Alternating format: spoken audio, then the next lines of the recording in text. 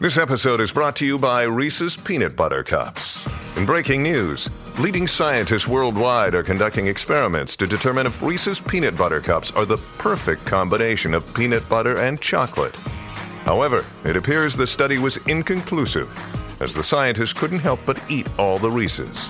Because when you want something sweet, you can't do better than Reese's. Find Reese's now at a store near you. When you need mealtime inspiration, it's worth shopping Kroger, where you'll find over 30,000 mouth-watering choices that excite your inner foodie. And no matter what tasty choice you make, you'll enjoy our everyday low prices, plus extra ways to save, like digital coupons worth over $600 each week. You can also save up to $1 off per gallon at the pump with fuel points. More savings and more inspiring flavors make shopping Kroger worth it every time. Kroger, fresh for everyone. Fuel restrictions apply. Welcome to the Olive Podcast. I'm Janine, Olive's deputy editor and podcast host, and each episode I'll be catching up with chefs, cookery writers and characters from the food scene in Britain and beyond. Join us each week to expand your food knowledge as our guests share 10 things we need to know about the specialist subject. And do listen out for our effortless bonus episodes where they also reveal their top cooking cheats, hacks and shortcuts.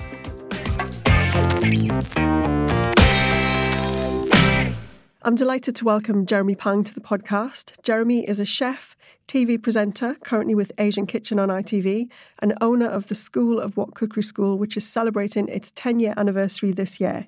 He's also the author of the 3 books, Chinese Unchopped, Hong Kong Diner, and Jeremy Pang's School of Wok. Welcome, Jeremy. Thank you. What a lovely place to be. Thanks for coming to our new podcast studio. So today we're going to talk all about wok cooking, which is the focus of your latest book. Can you tell us a bit about the book, Jeremy, and what people can expect from it? Sure. Well, I guess the first thing is it's, the first ever School of Wok cookbook, which it's sort of taken 10 years, but which is really nice. I think that the whole team sort of deserves that recognition, or the teams, I should say, over the years.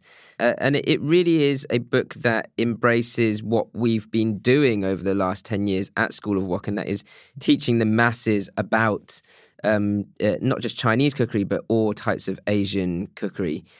So the book itself is split up into different chapters by cuisine. So you've got Chinese, Thai, Singaporean, and Malaysian sort of in one, Indonesian and Pinoy, which for people who don't know what that is Filipino cuisine, and then Korean and Japanese as well. So it really covers quite a vast sort of breadth of cuisines. Yeah, and you said that previously you used to concentrate on your own Chinese heritage, but then you thought, you've experienced so much of the Southeast Asian cuisines that you wanted to bring them in. Yeah, right. And actually, I was brought up, my dad was sort of the type of person that wouldn't necessarily stand there and teach you how to do something, but he liked to sort of play games to get you to learn things. And it was always, well, if you're going to get good at cooking, you need to know how to eat. Yeah. It's a good motto. Yeah, and that's it. For me, I was always taught that way, and that was, we played guessing games of what he'd put in a dish, once he'd put it on the table. Yeah. So you taste something and go, oh, I think that's got a bit of coriander in it, or a bit of ginger, or whatever. And we'd do that from a young age. And when we were younger, we dotted around, or my parents dotted around Asia quite a lot for work. And so I actually never really lived in Hong Kong. I actually lived in Singapore for 2 years as a kid. Although my parents are from Hong Kong originally. We dotted in and out of Hong Kong over summer holidays when we were growing up, but we lived in Singapore, which gave us access to pretty much the whole of Southeast Asia. Yeah. So having that influence, having sort of lived in those places, but also holidayed a lot around those sorts of areas, you take in a lot of eating time. Yeah. I love it. So today we're talking all about wok cooking. So we'll go on to the 10 things you need to know about. And we're starting with some good advice from you, which is number 1, don't just chuck everything in. Well, you do eventually chuck everything in, but I think what I mean by that is do it with some purpose. And if you overload a wok immediately with all of your ingredients, it loses a lot of heat. Wok cooking, especially stir frying, is there to sort of to allow you to change heat very quickly, so from high to low to medium, just with a flick of the wok or a bit of movement. So if you just throw everything in, you basically end up just boiling your food in a wok. Exactly. And that brings us to the next thing, which is your famous wok clock. Right. Which I think you invented. You said in the book it's a method that people use, but you gave it the wok clock name. Right. Yeah. It's like our version of mise en place. But I think where it perhaps slightly differs from a domestic environment, when you're cooking at home, is that it becomes a round plate. Any round plate's good because you can turn it into a clock full of ingredients. And you start at 12 o'clock with your first ingredient, and then you follow all your prepped ingredients all the way round, perhaps with your sauce in the middle or your rice or your noodles, whatever's going to go last or at some point. So if you follow the wok clock, you never get confused once you've prepared all your ingredients. I'm a strong believer in preparing your food first before you then start cooking, unless it's something that's really, really slow cooked that you might want to get on quicker. Yeah. So that wok clock, whether it's stir frying or any type of food that or dish that requires a number of ingredients, you can sort of set it all up and be really organized. Yeah. And I think you said in the book that talking about chopping, your mum was like the master chopper and your dad was the show-off, wasn't he, in the kitchen? Yeah, right. I think I've got a bit of both for sure. I definitely like to show off, but the precision in terms of finally chopping everything, finally slicing everything. I do remember very vividly my mum teaching me how to use a knife properly for the first time. With she used to call it a claw. I kind of call it a crab. Yeah. But it's interesting how life turns around, because I think it was about 4 or 5 years ago, my mum asked me to brush up her knife skills. Oh, no way, really? And then your dad would just be there taking all the glory, throwing everything in the wok. Unfortunately, my dad passed away before I even started School of Wok. But he would have been pretty chuffed what I'm doing now. Yeah. But he was a real, not just showboater, but his food was incredible. Yeah. And you inherited that for sure. Tell us about wok hei, because that's next on the list. Wok hei. Yeah, wok hei. People will hear, not just myself, but anyone who knows about Chinese cooking mention wok hei a lot. It translates literally as wok's breath or wok's air. But the way I like to describe it is, if you understand how to circulate that air, that wok's air, or circulate that heat around your wok, then that's when you become really good at wok cooking. The easiest way to explain that is most people are capable of bringing their woks or pans to a high heat to a point where you might feel like you're going to burn your food. Yeah. And at that point, when you get like smoke coming off that wok, you know that it's hot. Yeah. So you've got this hot, smoky air that would just be sort of going, sort of vertically up, like upwards. The skill of cooking with a wok perfectly is being able to maneuver that air. Okay. And circulate it round and round in some way or form. So for perfect cooking, so the wok hei is you controlling the air and controlling the heat. Correct. Which is why actually I don't believe that wok cooking only has to be done on a gas hob. Okay. Because if you've got good wok hei, you shouldn't blame your tools. Yeah. and so it's about like maneuvering the wok, whether using your spatula or the movement of your wok hand. If you know how to maneuver that wok and circulate that heat, then you are a true wok master. Amazing. So for the next point, you're going to tell us a few of the techniques that you use to control the wok heat and knowing how to cool it down and circulate heat. Tell us what they are. Right. So as I say, circulating heat is really important. There are 4 techniques at School of Wok that we teach to be able to gain confidence in doing that, well. The first one is stirring. So I'm like this.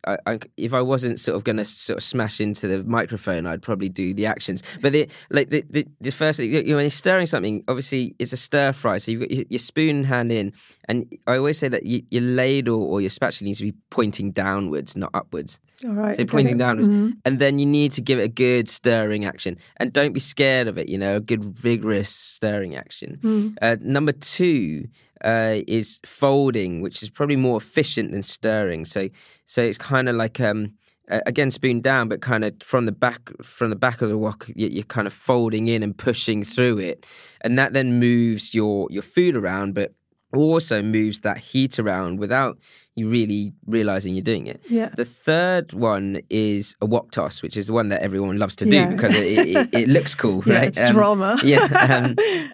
And so a wok toss, what it actually is a really efficient way of you circulating that heat around your wok vertically.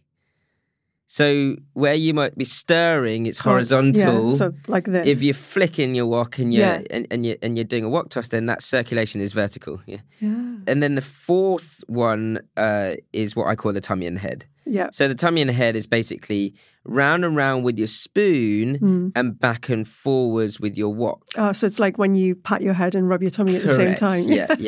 And so that we have a lot of tummy and head analogies in the out-home cooking. Yeah. But that one is key. And the tummy and the head circulates your heat vertically and horizontally at the same time. Wow. Because if you when you get really good at it, you can actually do a wok toss in between, So you've got that sort of movement that you can really like sort of bring out all of that sort of vertical smoke from the wok. You can take that out of the wok within like a split second if you're good at that sort of movement. Yeah.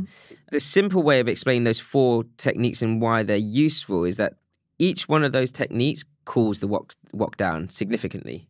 Okay, so you are constantly just controlling the heat and stopping it from flaring up. And correct. Yeah. But it doesn't matter. No matter what hob you're on, if you whack it up to the sort of pretty much the highest heat, as long as you're good with your wok hay techniques, you don't have to mess around with the hob. Cool. How long does it take someone to master wok hay, do you think?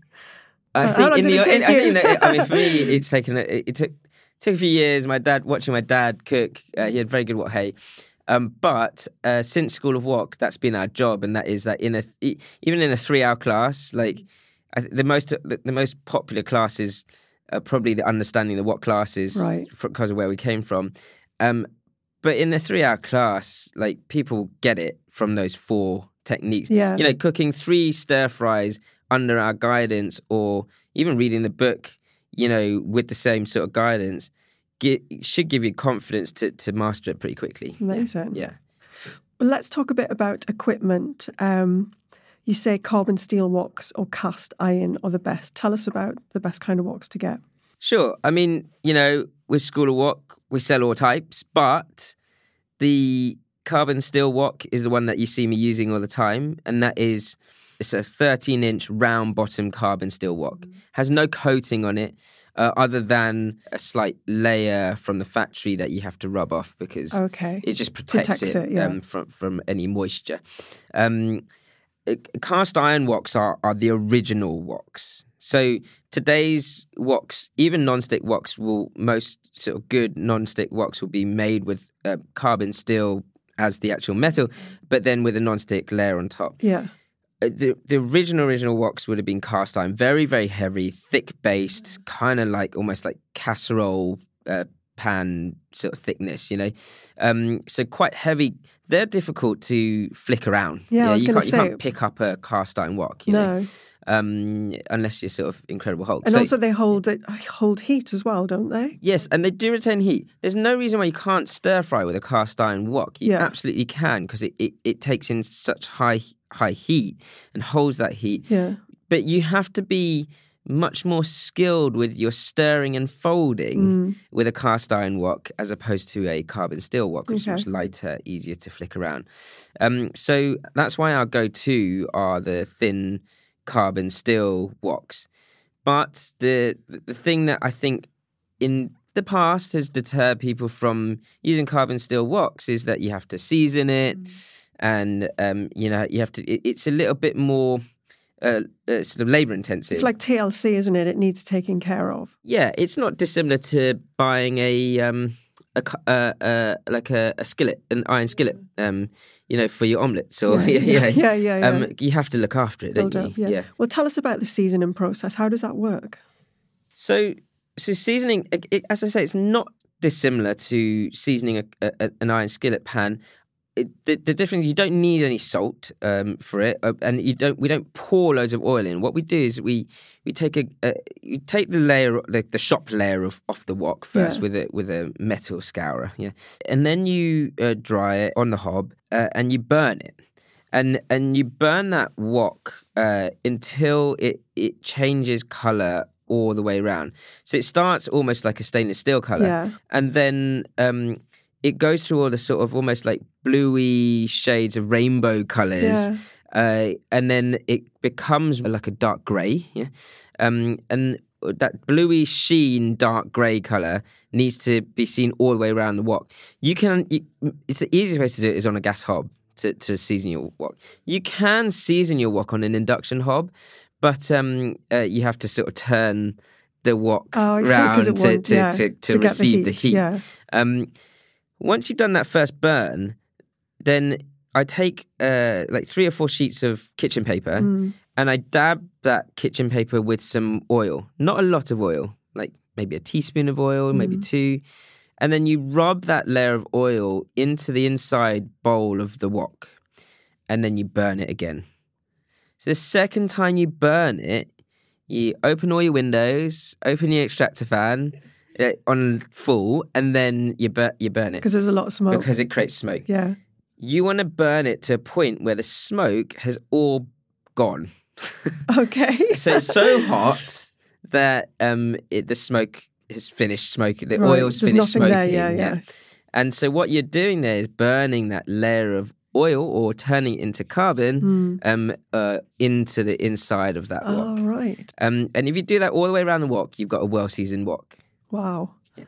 And then those 2 processes, that's your wok seasoned and ready to use.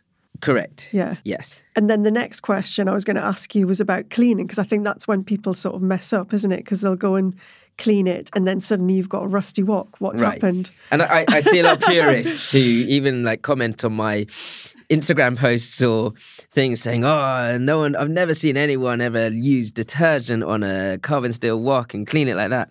But what they don't realise is that the advice that I give before that and the advice after that are actually much more crucial. Okay. And absolutely, you want to clean old food off your wok. Like, you're not going to just sit it there, and if you've got bits of stuff, on there, you want to clean it off. So the best way is to get boiling hot water and pour it into your wok on the hob, and deglaze your wok, essentially. So let it boil on high heat. Give it a scrape. If it's a carbon steel wok, you can use a metal implement, no problems. Okay. And get anything off the bottom of the wok and then pour that water away. And then wash it as you would any other kitchen equipment. Give it a good wash, and then most importantly, dry it on the hob. So where most people dry it off with heat, don't just let it dry naturally. High heat. So, if it was, I don't know, if there's 9 points on an induction hob, then 7 or 8 will be fine. Yeah. But you want to make sure that you put it on that hob on a highish heat to dry for a minute or so. Okay. Until all the water and moisture has gone, and then switch it off, let it cool, then put it away. Okay. A lot of people think that they have to re-oil a wok. Yeah, I thought that as well. So if I were to explain what happens, if you put oil on a clean wok and then put it in the cupboard, that oil will go sticky and rancid. Yeah, nice. It's absolutely not the right way to do it. No. So I think people are getting confused between the seasoning process and how to actually clean your wok. I see, right, yeah. Your cleaning your wok is just maintaining that seasoning. Yeah.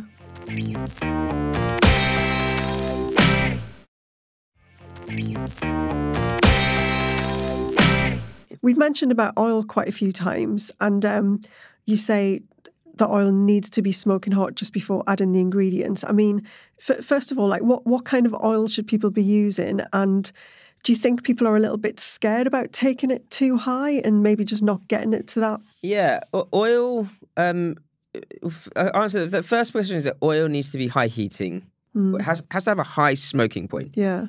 There are plenty of oils that have that. The classic ones would be vegetable oil or sunflower oil. Yeah, just quite plain. Right, plain, no flavour. flavour. Like I'm not a fan of coconut oil for wok cooking, like because of the flavour. Yeah. Rapeseed oils work. Corn oils work. Yeah. The most healthy ones with the highest smoking points are actually things like rice bran oil or avocado oil. Oh, really? But avocado oil has a bit of flavour to it as well. Yeah, it does have a bit. But it has got a very high smoking point. Wow. But it's also very expensive. Yeah, it is. But what oil isn't these days? Yeah. But yeah, I use sunflower or vegetable oil. Sometimes in the old days, a lot of restaurants and takeaways use peanut oils as well. Yeah, like oils. groundnut oil. Yeah. But there's a lot of allergies around these days, so I think you try and avoid that. So those are the types of oils that you want to use. When it comes to like smoking hot, you don't want it smoking hot for any longer than like a second. Oh, really? Before you add your ingredients, I really. See, yeah. And what I found is that actually, if you've taught people those 4 ways of circulating your heat or cooling your wok down, like you could add an additional one to that, and that is no matter what hob you have, lift your wok up. Yeah, if you're scared. Oh, really? Get it away from the heat source. So if you're worried at all, just lift your wok up for 4 or 5 seconds, and it would lost almost all of its heat. Oh, okay. So you can always go back onto it when you're ready again. Take a few breaths and go for it, you know. But always make sure it's smoking hot. Yeah. Because otherwise your ingredients won't want to jump out of that wok. Yeah. And you want your ingredients to hit the metal and not stick. So therefore, it needs to be hot enough for that to happen. Yeah. So it's like an instant reaction. When it hits that oil, you want to hear the whoosh. Instant sizzle. Yeah. Even if you're pouring sauces in, a lot of the time, I say wait for the wok to be smoking hot before pouring a sauce in. Because if a sauce goes into stir fry and it doesn't instantly vigorously boil, then you don't get the same sort of sticky finish that you would when it's super hot. Yeah, so that's another mistake you think people probably make. I think we've all got this idea, possibly from watching bad stir-fry cooking, that, you know, it's something, I think it was sold years ago as a really easy, quick way to do something, didn't it? But I've eaten a lot of bad stir-fry, not my own, other people's. I can't imagine you cooking it badly. Yeah, you're right. And I do think it's a case of not necessarily being the technique not necessarily being broken down enough. And people not recognizing that there's actually like a little bit of an art to it. It's not super complicated, but once you've mastered it, everything will taste better. Absolutely. Yeah, I love that. I mean, if you took 20 people cooking the same stir fry at the same time, each one of those stir fries would taste and look different. Completely different. Yeah. So it's a personal thing as well. I like it. Signature stir fry. Lastly, we were going to talk about a couple of different metals on woks, because you say thin metals, good for stir fries, thicker metal, good for deep frying or braising. And I wanted to talk about this because obviously wok, people think stir fries, but then, you know, in the book you give lots of different things that you can do in a wok. So let's talk about the metal thicknesses and maybe some different dishes you can make. Okay, so I don't know, something as simple as a ginger and spring onion chicken, just a classic stir fry, would be perfect in a thin metal wok, because what you want from a stir fry is that initial, like that instant seal of meat when your meat's sort of hitting that wok, or even like a seal of like the ginger and spring onion itself to flavour the oil that the meat then goes into. That's important. And then, but at the same time, you don't want to.